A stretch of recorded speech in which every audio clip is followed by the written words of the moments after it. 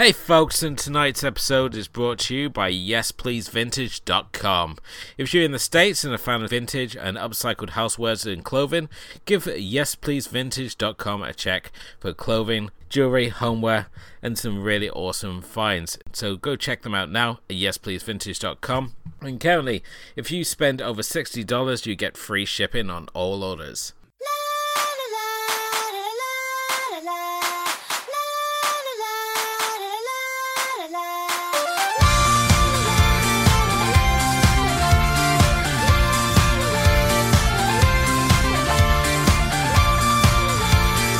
Hello and welcome to the Asian Cinema Film Club. This is episode 99. I'm your host always, Edward Jones, and joining me of course is my co-host, the Professor, Mr. Stephen Palmer. Hello there. On tonight's feature presentation we're going to be looking at Bong Joon-ho's Memories of Murder. But before we obviously get into that, it's time to ask what you've been watching. And Stephen, what has been holding your interest? Because for myself, I have not watched a lot because I've been feeling like a military academy. Parts of me keep passing out. Right, yeah, very good. However, I know you've been away on holiday, so should we use the term holiday like rather loosely? I got to sit in an aluminium asylum with my kids for 3 days. It's not like I was over in like Bermuda or somewhere sunny or delightful. Yeah, static caravans are a British tradition. Yeah, I was over in the Jurassic Coast, which apparently closes up season. It just rolls the roads up and says, nope, we're done. Yeah, it's like the only thing you can eat is sandwiches, right? Anyway, I hope you had a nice time anyway. So I've got 3 things, but one of them I'm only going to sort of half talk about. So I'm in the middle of writing a review for Eastern Kicks on Infernal Affairs 3. Mostly because Criterion are releasing all 3 films as a set, and it's going to come out in the UK as well. Lots of lovely new features. But obviously, everyone loves Infernal Affairs. Lots of people have got a lot of love for Infernal Affairs 2, which is like a prequel. But quite often, the reviews of Infernal Affairs 3 are, what the fuck is that? Because it's like this weird mix, because they just want to get everybody in Hong Kong who's ever been close to one of these films in this film. It sort of acts as a coda to the first film, but also as a set of lost scenes from the first film as well, all happening in 2 different time periods at the same time. In fact, I think there's 3 different time periods. So I haven't watched it all the way through, but I just wanted to bring up that it's getting a Criterion release, and hopefully by next time we record, I'll have written my article. I've got another film which I haven't watched yet, which won't bring up this. But yeah, it's just funny. It's I think we've talked about Infernal Affairs before. We talked about it during Anthony Wong month. That's obviously right. I watched Infernal Affairs, and I mean I love Infernal Affairs 1. I think it's a great movie. I don't think it needed another 2 films to follow it up. And certainly it features some career best performances by a lot of the cast when we look at the fact you got Anthony Wong in it, Andy Lau's in it, Eric Toussaint's in it as well. And little Tony Leung as well. It's got a bloody brilliant cast. If 2 and 3 were made in the same year, it's just... I basically said I'd take one for the team. I'll talk about it more next episode, but I just wanted to bring up that it's getting a nice... And there's lots of lovely extras on it, which I haven't really delved into. The other thing I watched was one of these Eureka releases. Eureka just every month seems to be another Jackie Chan film. And I picked up Super Cop or Police Story 3 a couple of months ago. And I finally got round to watching it. I hadn't seen it before. I am a big fan of the first 2 Police Story films. And to be fair, as a Hong Kong sequel goes, it's clearly the same character, and he's still going out with Maggie Cheung, but quite a different beast.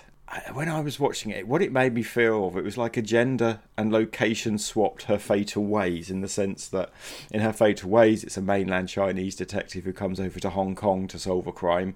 In this case, Jackie Chan's they literally say at the beginning, we need a super cop. So he goes undercover in China to bring down some drug lord. He meets up with a character played by Michelle Yeoh, the wonderful Michelle Yeoh, who's a mainland policewoman, and they don't seem to get on. But then they have some adventures in Thailand and other places. It's all a bit international, really. Sort of the stakes are up. But what's really good is that Michelle Yeoh gets plenty of time to shine as well. So it's a real sort of double hander, this one.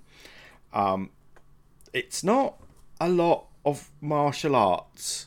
There's moments, but a lot of it is shooting and shouting and blowing stuff up. I'm fairly certain it's on exploding helicopters.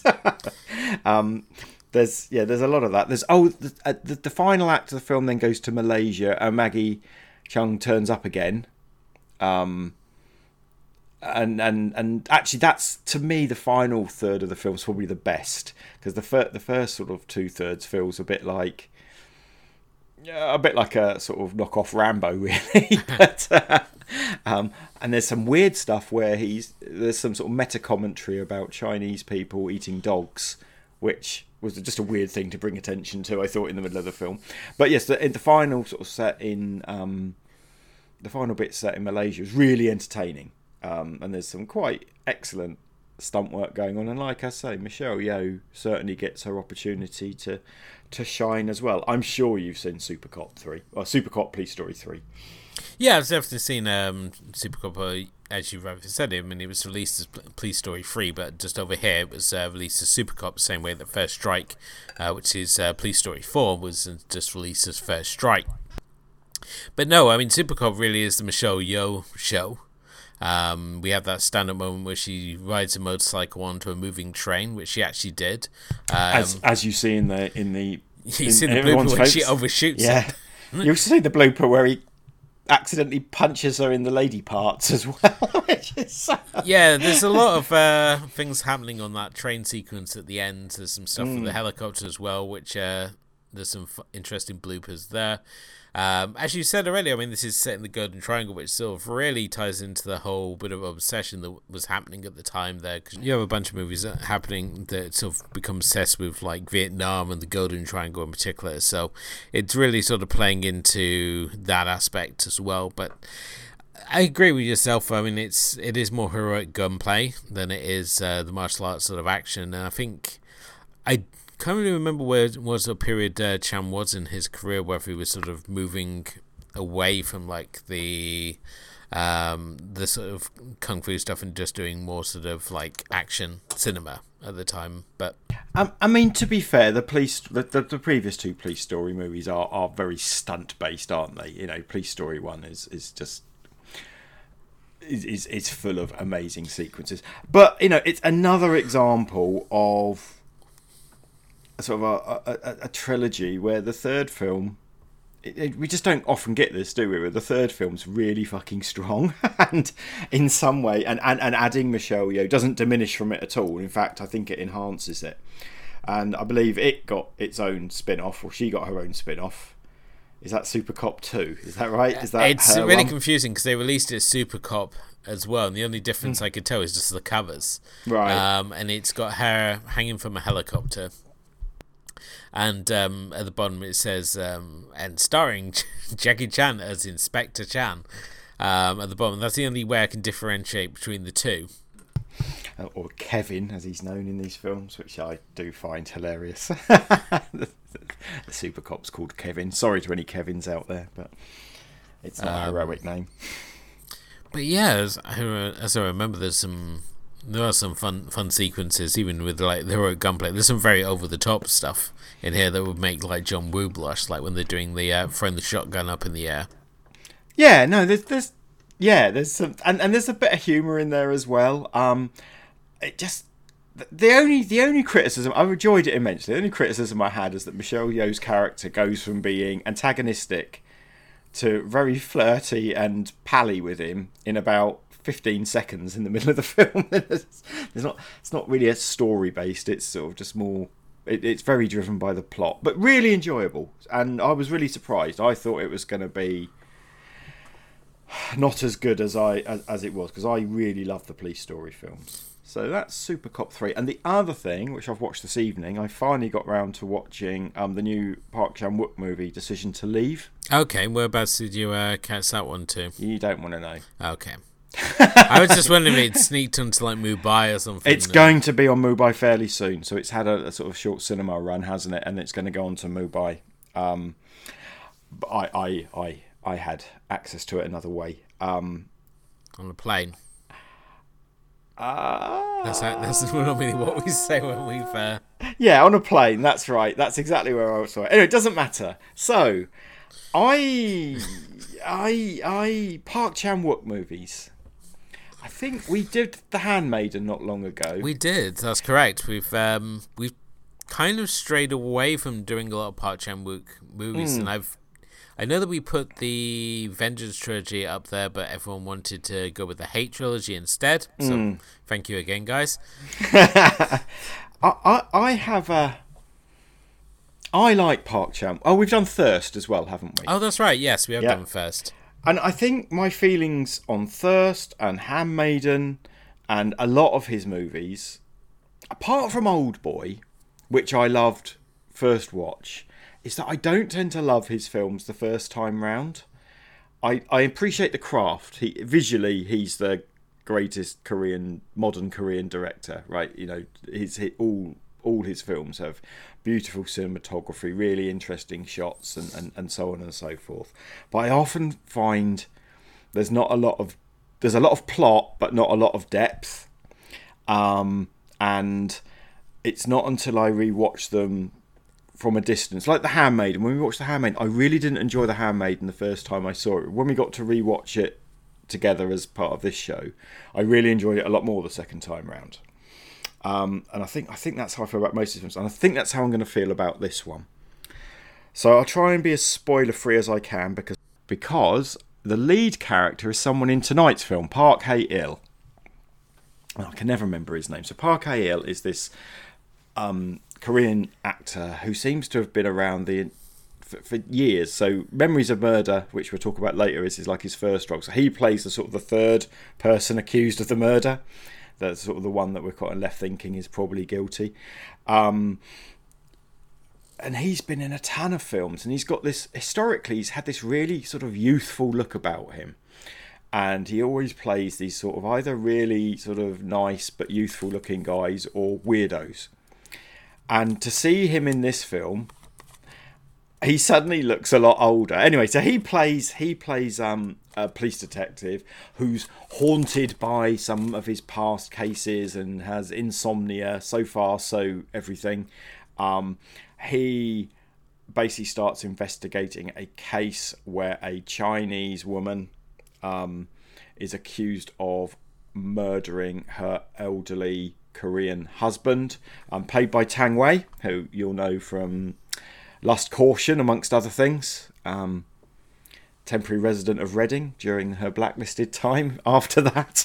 so that's interesting that she's in it, showing off a bit of Korean, but also working around the fact she doesn't really speak Korean by using Google Translate on her phone a lot. And basically, Park Hae-il's character sort of falls for her. It's a film noir, right? So she's the femme fatale. He sort of dragged into her world. And just like The Handmaiden, there's a second half to the film where things have moved on, but she's now then accused of killing someone else. So I think that's as much as the plot I would go. What this is, it's Park Chan-wook's love letter to Hitchcock. Specifically, his love letter to Vertigo. It's not quite the same plot, but it's pretty much the same idea. And the performances are excellent. The cinematography is excellent. I really like the sound. I really like the score. I was, however, left a little cold by the plot. The plot seemed a bit routine. We've seen it before, you know. And if you're going to ape someone, ape from the best. Ape from Vertigo, which is, you know, like, it is literally my favourite film of all time. But as always with Park's films, it lacks a central something between the characters.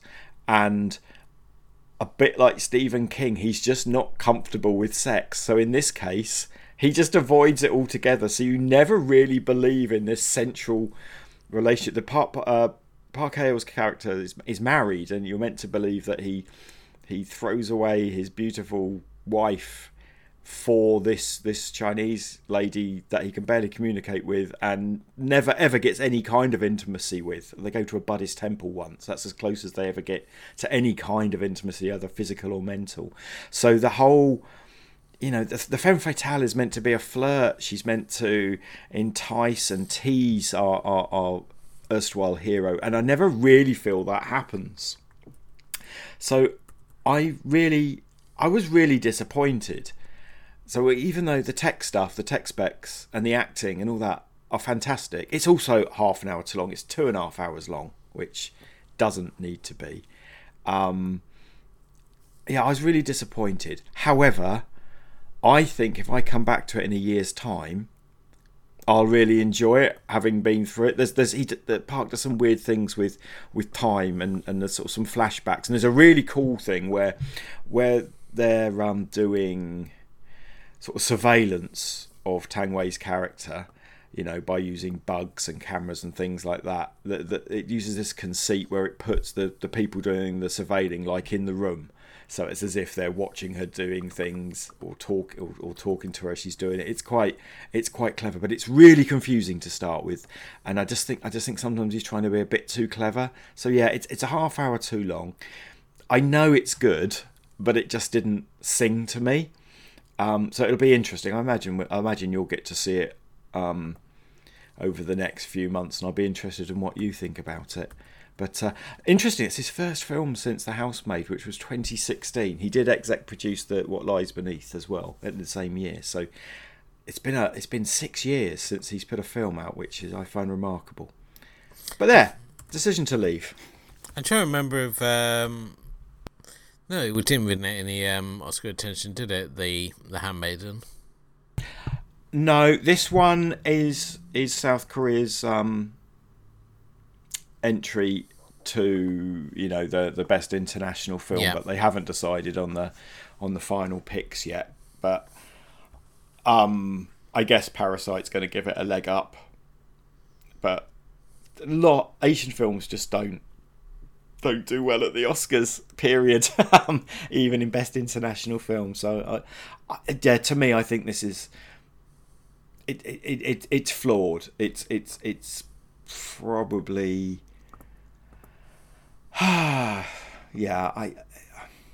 it's funny, we have Bong and Kim and Park are the sort of the big three, and Bong, I just love anything he puts out on the whole. Lee, most of the stuff he likes, but Park is just the one that leaves me cold. As much as I love Old Boy, every other I like the first half of Sympathy for Lady Vengeance. I think that's fun and entertaining and everything, and then it just gets so fucking dark. It just but again, I appreciate what he's doing, and actually rewatches make it better. It's interesting you say that he has this awkwardness with sex, because all his films are heavily peppered with sex. Yeah, but I don't find anything he films erotic. In the really? In The Handmaiden, there's a bit, isn't there, where you have a vagina eye view of someone performing cunnilingus. Yeah. And I just thought, what the fuck is that? That's just, it's not sexy. You see, I was like completely opposite, because like when I look at there's certainly moments in Sympathy for Mr. Vengeance which are very clever, such as the sign language sex scene in that. The scene in Old Boy was until I saw the ending. Then it became a lot unsexier. Things you don't want to admit to into liking. I know what you mean. I think, as Korean films go, his films are much more peppered with sex than many. And also we don't have like the weird swirling vortex that we get with Japanese films. Like no, that's true. But this one just steps away from that assumption. Obviously, Tang Wei isn't without a history of sexy films. Or maybe she wants to step away from it. But, you I think you're a big fan of Lust Caution, right? Lust Caution, it was one of those films that I just wondered, after I saw it, why it took me so long to get around to watching it. I think Lust Caution is an absolutely phenomenal film, and I mean, it's now kind of been lost on Ang Lee's filmography, which is really bizarre because he had a lot of fanfare when it was released. Well, it's because it got blacklisted by the Chinese Communist Party, and Tang Wei didn't get to work for years after that. That's why she came to Reading to go to university here, to escape from all the bad shit she was getting. So I think it's just been, it was censored, blacklisted, whatever you want to talk it out of history. That's a Tony Long as well, isn't it? Yes, it's Tony Long, because he had that wonderful interview when he's like going through his characters in GQ, and he was sort of like, when Ang gave him the script for Lost Caution, he was sort of like, well, there are some erotic scenes in here. It's like, oh, I've done love scenes before, and he looks at the script, it's like, oh wow, this is not what I've been used to. Yeah, it's I think she's great. I think. And Park Hae-il in this film is really good as well. It's really it just was a shock. I thought, that can't be him. He doesn't look the same. So he's he's been in this. So there was a very good sort of detective mystery film called Moss, which I think got a release over here, which was pretty good. I've got a feeling he was in Chore, but I could be wrong. I haven't looked him up, but he's a really interesting actor and sort of unusual looking. He's in The Host. That's the other one. War of the Arrows. Let's have a look. Anything else that people might remember? Lots of he's in Boomerang Family. That was released over here. Good Morning President, he's in there. Oh, that's the TV thing. A lot of TV shows. Yeah, he's a really popular Korean actor, and it's just really shocking to see how he's grown up. But then again, Memories of Murder was 2003. It was nearly 20 years ago. He's allowed to grow up. Yeah, 2003, and it's taken me till now to watch it. So that's going to obviously be an interesting point to look into tonight. Anyway, so I think I've watched sort of three really interesting films, all of which could probably be a main film for us later on down the line. So there you go. I've done the watching for both of us this time. You've handed it all for us, so yes, that's obviously what we've been watching, or what I haven't been watching, to be more precise. So on that note, I think it's time to fire the projector and get on tonight's feature presentation, as we tonight look at Memories of Murder.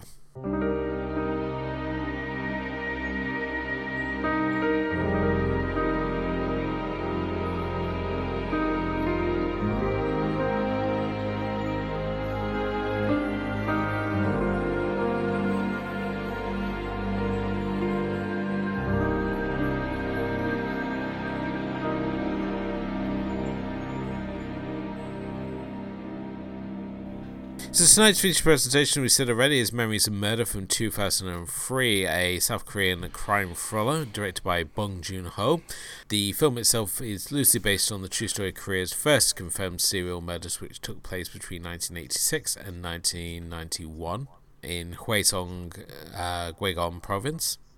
The film stars Song Kang-ho and Kim Sang-kang as Detective Park and Detective So, who are the two detectives trying to solve a string of murders which are seemingly linked to the rain. Now, as I said already, this is a first-time watch for myself. I put off watching a lot of Bong Joon-ho movies just purely because of the bad taste that I got in my mouth from The Host, which everyone else really loved, and I just could never get into. And I still can't understand the appeal of that movie. But on the other hand, you love Snowpiercer. This is the thing. Yeah, because we've watched Mother. I think you enjoyed Mother when we watched that together. Yep. I find that interesting. I like The Host, but I understand why you don't like it. I liked Okja as well. Yeah, I didn't get blown away by Okja, but at least you went. I can't remember who it was in the lamb, but his whole nagging point was the fact that it's such a giant pig. How would you ever feed it? And I'm thinking, if that's the questioning point. If that's your takeaway. I think this movie may have gone over your head slightly. Yeah, indeed. If I remember who it was, we would name and shame him on the show. Because I know they don't listen to us, so it makes a difference. It doesn't matter, does it? Go tell them. Yeah. So yes, this is, as I said, my first I watched this. This film has got a lot of fans. I know Edgar Wright's a big fan. Is it Taika Waititi? Taika Waititi, yeah. Taika Waititi is a huge fan of Bong Joon-ho, and obviously picked this when he was doing his Criterion picks for the close-up. Or as he refers to him, Master Bong. Yeah, Director Bong. So this is Director Bong's only his second film. That's the other thing, we have to put this into some context. I think Barking Dogs Never Bite is his first film, which is also quite good. He hasn't made a lot of movies, but yeah, just to think, this is back 2003, and this, here begins the road to Parasite, is all I'm going to say. You can see a lot of a lot of the sort of the themes that he looks at a Parasite and in Snowpiercer about sort of a two-track society about, this is very much set in rural South Korea, under the sort of the military dictatorship, which obviously we've come across in other South Korean films like Peppermint Candy and the like, and the people in this town, in this small town, are not given the same the same protections as maybe people are in the big city of Seoul. They're given a police force who do it all by, I don't like the look of you, therefore you're guilty. And there's a lot of poverty around, obviously. There's there's an indictment of how maybe disabled people are treated in this world. So those themes are here, although this is a police procedural about a serial killer at the same time. But it's dense for that. Are we going to follow the plot, or I don't know? We're gonna try and avoid spoilers as best we can. Obviously, we do spoil anything. I apologise. But I think when it comes to this film, I think the most interesting aspect of it is the detectives and the investigation, rather than the various twists and turns within this plot. Certainly, this film is set in 1986, and as you pointed already, this is like a couple of detectives out in the sticks. There's no forensic evidence. As you said, the detectives' methods are questionable at best, and the fact that they've got a concrete bunker that they use to beat people up in as part of their interrogations, and the fact that they call this the interrogation room when it is just basically a basement that they beat people up in. Yeah, basically detective work. And we've seen this before. Again, I'll reference Peppermint Candy, but we've seen it in other films as well. Police work in Korea at this time appears to be, I don't like the cut of your jib, followed by, I'm going to keep you awake for 3 days while I kick the shit out of you until you just confess. And actually, when I first saw Memories of Murder, this was the first time I'd seen this. Obviously, I think even on this show, we've probably seen 6 movies that have the same thing going on. So it's clearly how it was. There is the detective from Seoul who comes in to help out has slightly different methods, but when it comes, they say DNA evidence, and you've got to think, we were pretty well versed in the late 80s in DNA evidence. It wasn't quite what it was now, but it turns out even if they said they have to send the DNA evidence off to America, In the real case, it was off to Australia or Japan. Japan, I think they had to go to.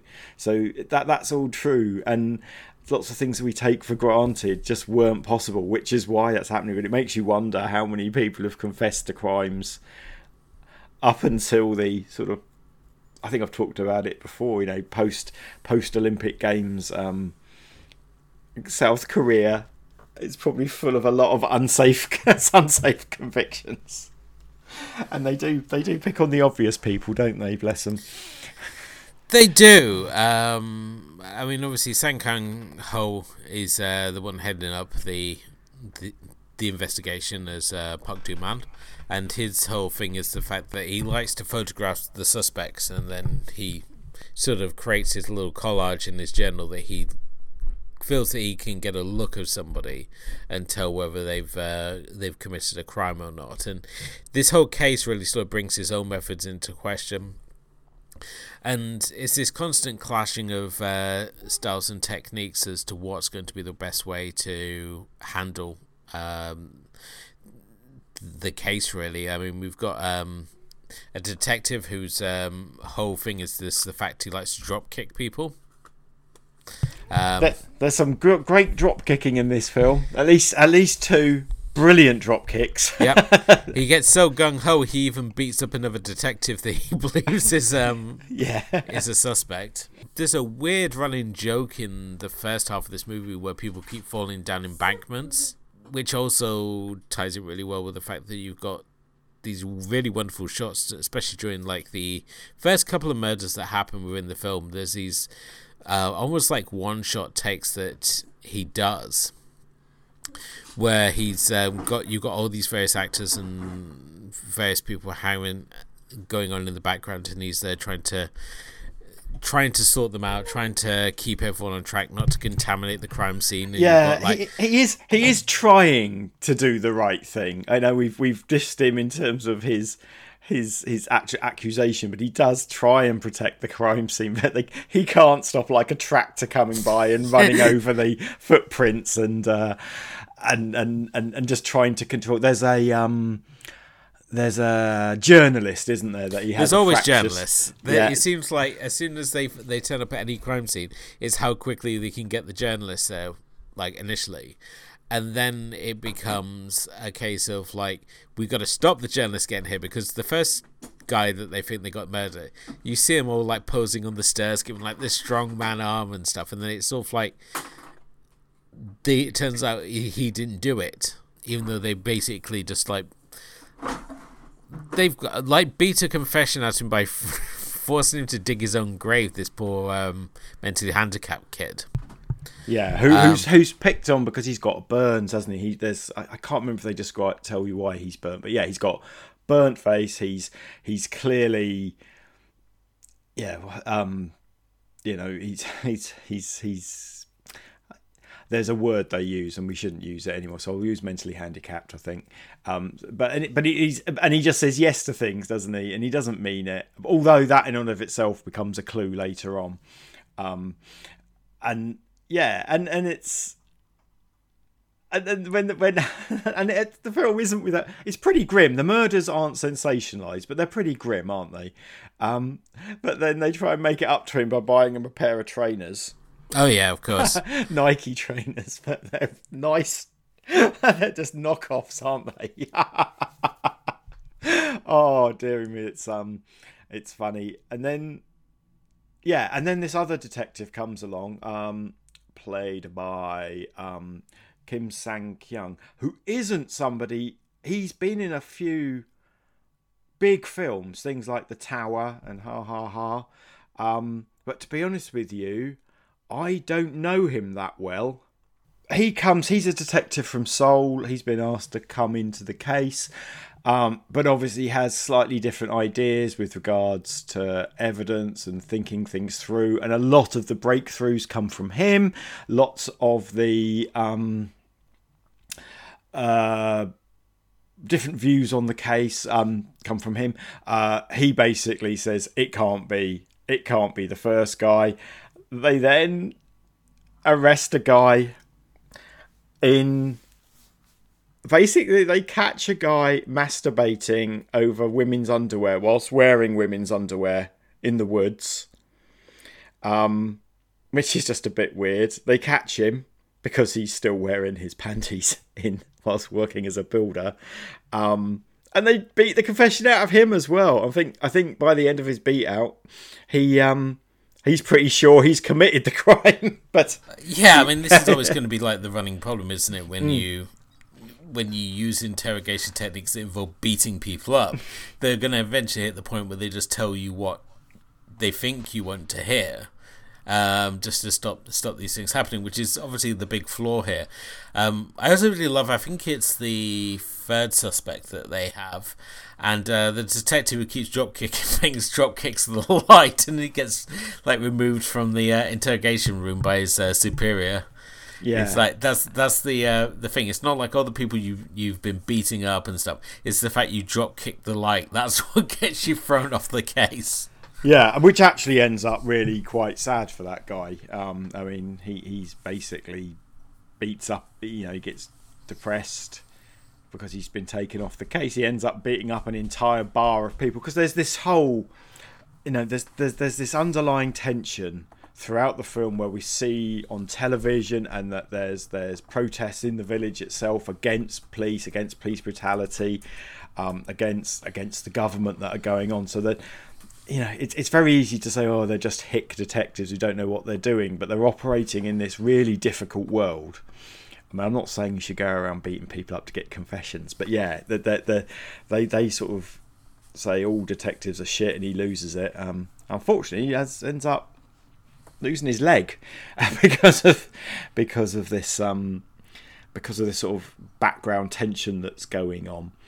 But as you say, finally they come to another suspect. I think we all feel he's probably things go wrong, pear-shaped, but then it takes that long in the film for the sort of the hick detective Sang Kang-ho's character and Kim Sang-kyung's character sort of eventually come together. Two suspects in, lots of fighting. They don't really work together very well until they suddenly decide to. At which point, the best bit of this movie happens is that their personalities change, and Kang Song-ho's character suddenly realizes that you've got to kind of do things by a process if you want to get the right person and you want to make the conviction stick. Whereas Kim Sang-kyung's character knows he's found the right guy, but there is no fucking evidence because it's all happening at night and all the evidence is getting washed away. They can't get the DNA evidence because they don't have the ability to do so. He's also a bit of a slimy git who just doesn't, who's not mentally defective. He's not a guy who's scared of his family finding out he likes masturbating over underwear in woods in the middle of the night. And he suddenly becomes the one that says, well, let's beat a confession out of him and things like that. And yeah, that way in that final act that they change personalities, I think is just really interesting in this film. I would have to say that just especially something who's kind of been reaffirmed by what you said there, but the film that I was like drawing the closest comparison to this would be like David Fincher's Seven, in the fact you have these two detectives from different styles who are investigating this crime where you have a killer essentially dancing rings around the detectives, and by the end that they've found this mutual respect and in many ways changed their style, in the say that we see with Brad Pitt and Morgan Freeman's characters. The fact that Morgan Freeman's character starts off as like the calm, collected detective, and by the end he's sort of like prone to like rage and aggression, where Mills is like learning things as he goes and being like fed notes on like Dante and the Seven Deadly Sins, all these things. And I think we see something very similar to this film, even though this film doesn't go as dark. We certainly have that point where the first half of it has these moments of lightness and humour to it, and then by the second half, as the case becomes more intense, it all sort of disappears and becomes suddenly a lot more dark. But it's funny because when it's funny, there's some really genuinely funny bits in it, such as like the first suspect they have, Beck, whose father owns a restaurant, and they go to his father's restaurant, and he like he stumbles out the closet and he's like, oh, he just likes to sleep in random places. And that, later on in the film, there's a callback, isn't it? Because they realise that is a witness. You know, he wasn't confessing to the crime; he was describing what he saw, and so they suddenly rush to the restaurant. And they need to speak to him. Where is he? We don't know. The first place to go and look for him is in that closet. He's not there, as it turns out. But yeah, there is lovely stuff. It's funny you sort of drew allusions to sort of Fincher's Seven.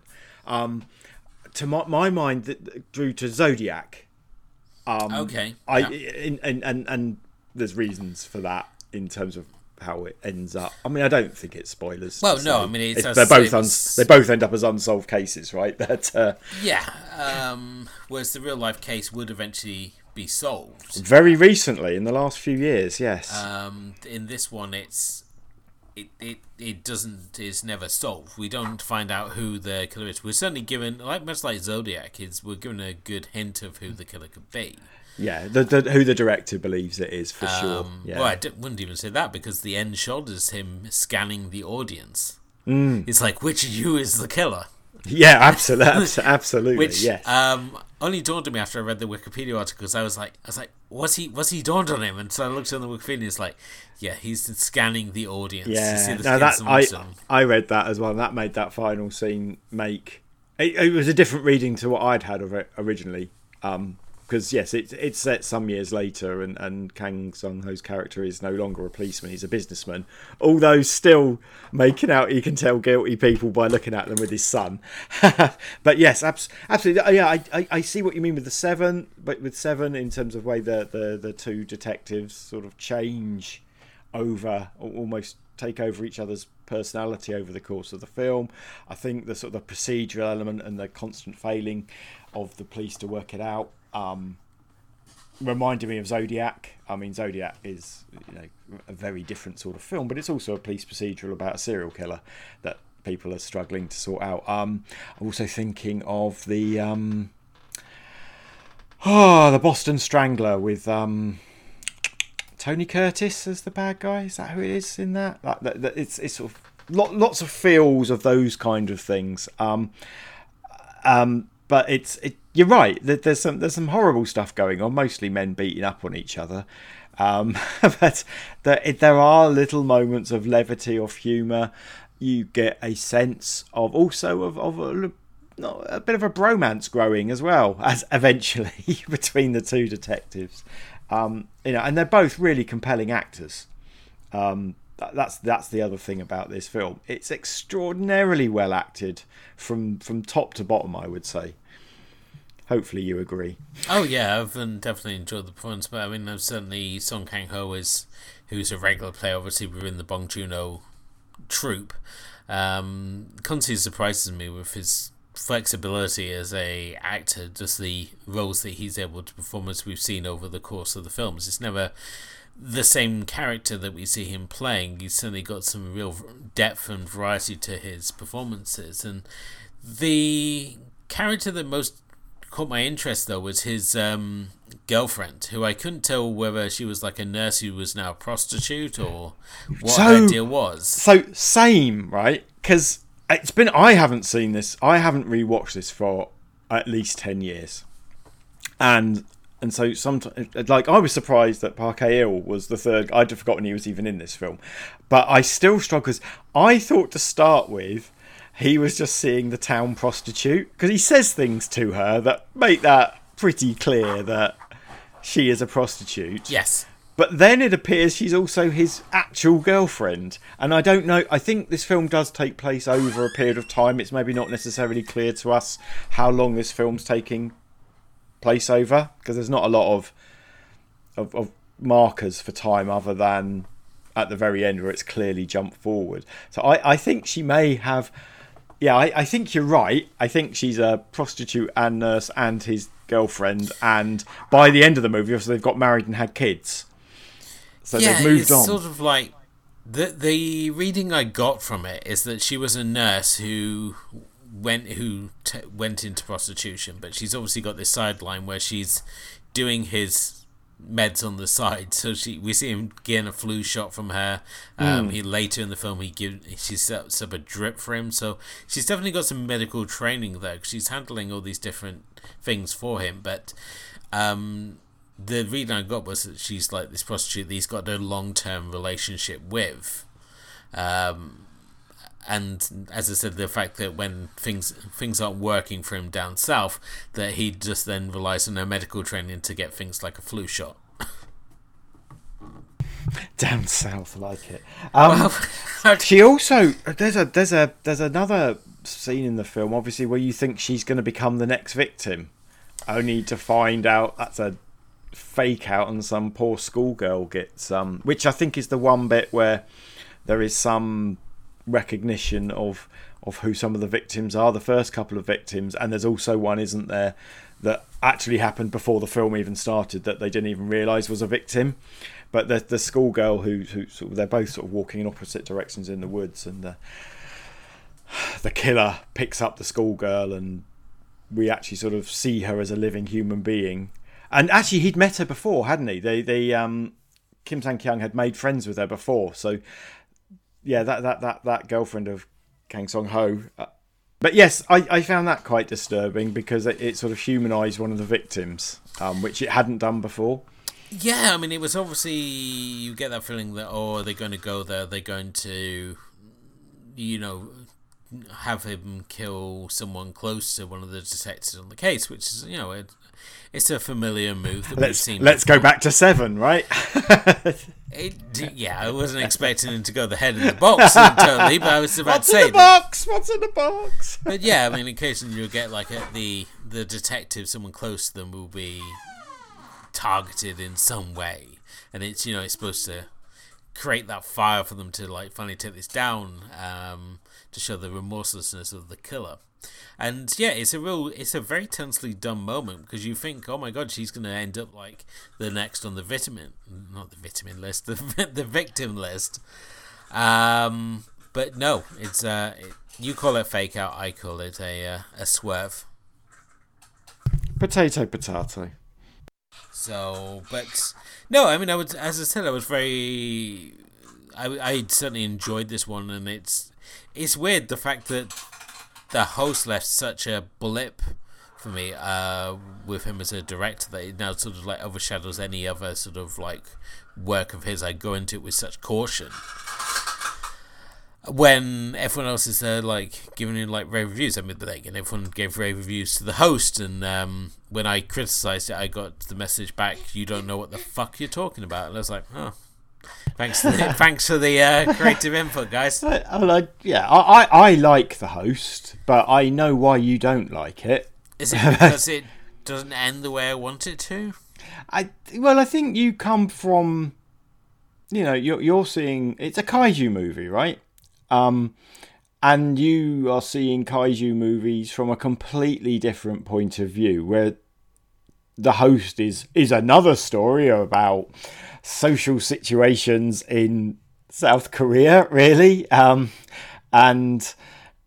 with a dollop of monster movie on the side, and also the special effects aren't fantastic, are they, in the host? I think when it came to the host, one of my big criticisms with it was the fact that you've got this family unit coming together, and the fact that to rescue the youngest member of the clan, and the fact that it's not a success. Mm-hmm. This is what I think jarred me so much. I think if it had been a success, I would have loved the host, but instead it's all like it's not a success, and it's all like, well, we'll just trade this child in. It felt like it betrayed my trust in the director that was going to go the way I wanted it to. But then again, I rave about Snowpiercer, and I know that's got its critics as well. The fact that there's people out there who criticise Snowpiercer for its sushi scene.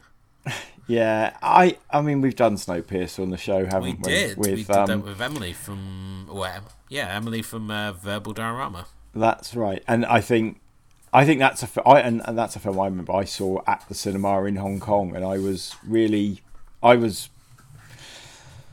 not blown away by it, but actually I preferred. Funny enough, I've talked about Park Chan-wook's movies. That's a film I enjoyed more the second time around. But I'm a huge fan of director Bong, but all his films have this element of social commentary, but exist in all these kind of genre movies. I mean, I love Mother, which is probably my favourite of his, and we've done that on the show before. But that's about poor people, and that's also about a mother will do anything for her son.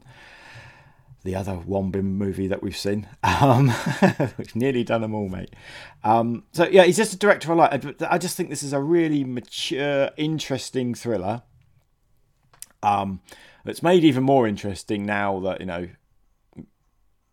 I think it was a couple of years ago that well, we're going to assume the right person has come forward and been got for the crimes, and he's made the confession. But although this film does put all confessions under some kind of suspicion, but yes, it's nice. It's a shame. There isn't some kind of modern coda that Bong's made to it to tie up those loose ends. But I think the film exists quite happily on its own. What did you think about the fact that Sang Kang-ho's character was no longer a policeman later on, and that he just moved on? It just moved on. It wasn't certainly an unusual move, but then again, you kind of understand it if sort of like you have this one case that you can't break, and then you spend all these like months obsessing over, and the fact that you think you've got the guy and then the evidence says otherwise, it really sort of shakes your faith in the situation. So that's why he obviously goes on. I'd like to have just seen what would happen to the other guy, the sole detective as well. That was the only criticism I had of that. I quite liked, absolutely comes back later. He's thinking about what happened. He has that conversation with a young girl who says, "Oh, some other fella was here before," who we assume was the killer, and the fact that he was just normal looking. And then, as you say, Sang Kang-ho looks out at us, the audience, saying, "Which one of you is it?" But I would have liked to have known, what happened to Kim's character as well. See if he was still a policeman, because it's not a short film, is it? It's and sometimes I feel like we've gone to over two and a bit hours to have no conclusion is sometimes a little frustrating. Am I disappointed? I'm having a sort of a circular conversation that the ending is open after spending 2.5 hours with these guys and nothing comes at the end. But I think the journey is the important thing here, and the fact that all right, we might not solve the case, but both those detectives have been changed 180 by it, and it's nice to know in the real world it looks like it has been solved, although it's a shame for the poor ladies that lost their lives. Yes, they linked it to, as you said, this was it was a really interesting case, because obviously when it came to the prosecution, that the last murder was reaching the statute of limitation, so that they had to amend the law to give the prosecutors more time to find the murder. And I think they ran out of time, but it was 13 years later that they linked it to a man called Lee Chun Jae, who was identified as one of the, when they were doing their suspects, he was identified as a suspect in the killings, and it was later linked through DNA evidence. Now it turns out that he wasn't just also involved in these murders, he was also a real sort of nasty piece of work, and confessed to 30 rapes and just as many sort of attempted rapes as well. So when Bong Joon-ho was brought up on this, he commented that when I made the film I was very curious, and I also thought a lot about this murder. I wondered what he looked like, and later added that I was able to see a photo of his face, and I think they needed more time to really explain the emotions from that. And I think this is why he leaves the film as open-ended as he has. It's just that there's no way to give it a sort of satisfactory conclusion. Even though he's got like 2 and a bit hours, he'd rather just work on the emotion these detectives are going through in the case. And I think to that respect, I think the film was very good. I think it's in that respect it switches more towards being more like Zodiac, because in Zodiac we never find out who the killer is. I mean, Fincher even plays around with like the scenes where we see the killer by having different actors play the Zodiac killer, so we never get.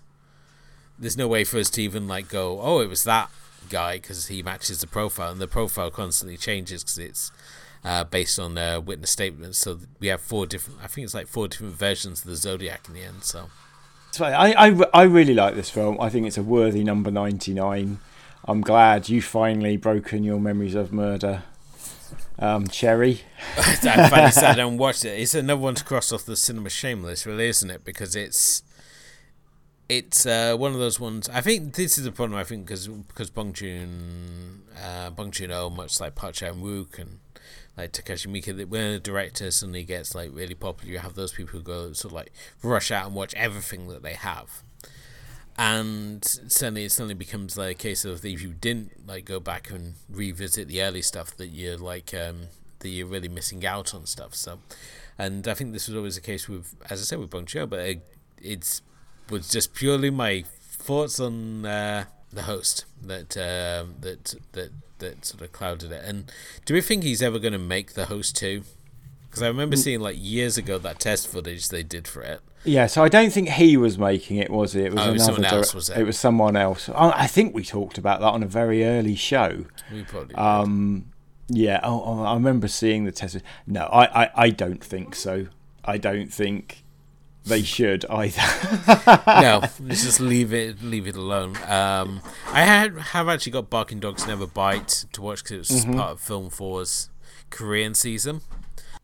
Yeah, I think I got they did a little box set, didn't they, after the success of Parasite.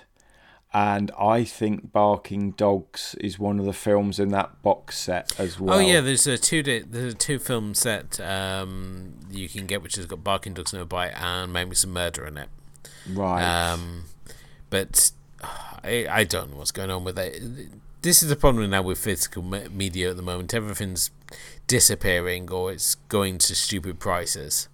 So it's very hard to track anything down, but you can get them all easily enough through like Amazon Prime and stuff like that. Just if you want to pay like throw down a couple of bucks on the rental, you can watch it on there. So, but I think, as I said, or if you live in the UK, just watch Film 4 because like the Ghibli movies are always on there.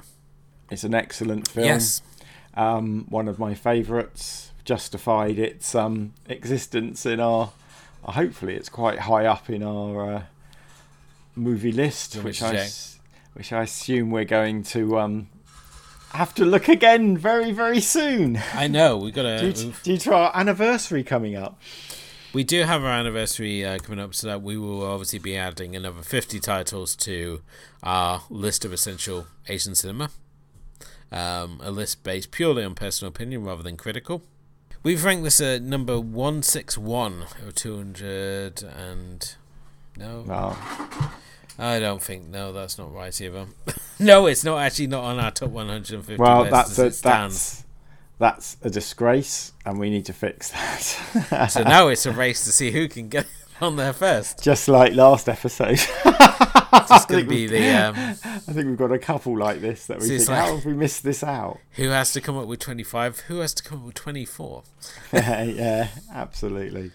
But, yes. So that is Memories of Murder. A big recommendation from us both. So if you haven't checked it out already, definitely give that a look. It comes highly recommended from us both. But episode 100 is next, Stephen. It is. So better do something special, right? So episode 100 is going to be obviously our next episode, and as regular listeners to the show will know, every 25 we like to do one of the bigger titles on the list. We did Battle Royale, we did Seven Samurai, and now as we come to 100, we are going to be doing a film which is very close to myself, and I think Stephen's a big fan of it as well. And we're going with a film which Criterion saw the sense to make their 1000th spine. We are, of course, going to be looking at the original Godzilla for episode 100. also a tradition of having black and white films for our anniversary. Certainly with Seven Samurai. So yeah, no, I'm really looking forward to this. It's I'm surprised we haven't done it before. That was the shocker. Well, we could obviously have done it for one of the Kaiju Christmases, but I think the listening public obviously have chosen to go other ways when we've put it up to the vote. Certainly, it's one of those titles that is significant enough, not only for my own sort of fanboy status, but its status in the Kaiju landscape, that it deserved a premium episode. And certainly, while other films we've been bouncing around for months in the lead up to doing episode 100 of what could be a 100th pick, I think we both decided that Godzilla was going to be the suitably monster-sized title to do that. So we're obviously going to be looking at the original Japanese cut of Godzilla, not the one with Raymond Blair. So there's a chance for you to dig out the Criterion box set, Steve. I know. It's looking at me. Although I've got the BFI version as well. So I've got this. I've double dipped on this one, but I will use my lovely Criterion 1000. Paid enough money for it, mate. But better get value. Get some value out of it. But yeah, and as it's a special episode, I'll probably delve into some of the special features on that disc as well. So, yeah. So join us next time for episode 100, and as we check out the original and the greatest Godzilla. But until then, thank you as always for listening. If you haven't done already, please do hit the like and subscribe button wherever you happen to be listening to us. I apologise for any random noises you've been hearing in the background of this, because my child has decided Marble Run is just the thing that people want to hear in the back of their recordings. And some things, the magic of editing doesn't work around. It'll be fine. They'll forgive. They'll just be glad you didn't murder him during the show. Yeah, have our own memories of murder. But if you haven't done already, please do hit the like and subscribe button wherever you happen to listen to us. Leave us a review. It all helps raise the profile of the show. You can follow us on Facebook, Twitter and Instagram. Come say hi to us there. And you can check out our blog, which is asiancinemafilmclub.wordpress.com, which has got our full archive of episodes on there, including the Anthony 1 month, the Takashi Miike month, and our chapter-by-chapter breakdown of Battle Royale. And of course, as always, make sure you check out our sponsor, yespleasevintage.com, for all great fashion ideas and reused housewares. And if you're in the Baltimore area, go check out your local flea market. You're more than likely to see Lindsay and her stall out there as well, so go say hi to her. But until then, thank you for listening again, and thank you to my co-host Stephen. No problem. And we'll be back next time to talk about Godzilla. But until then, good night.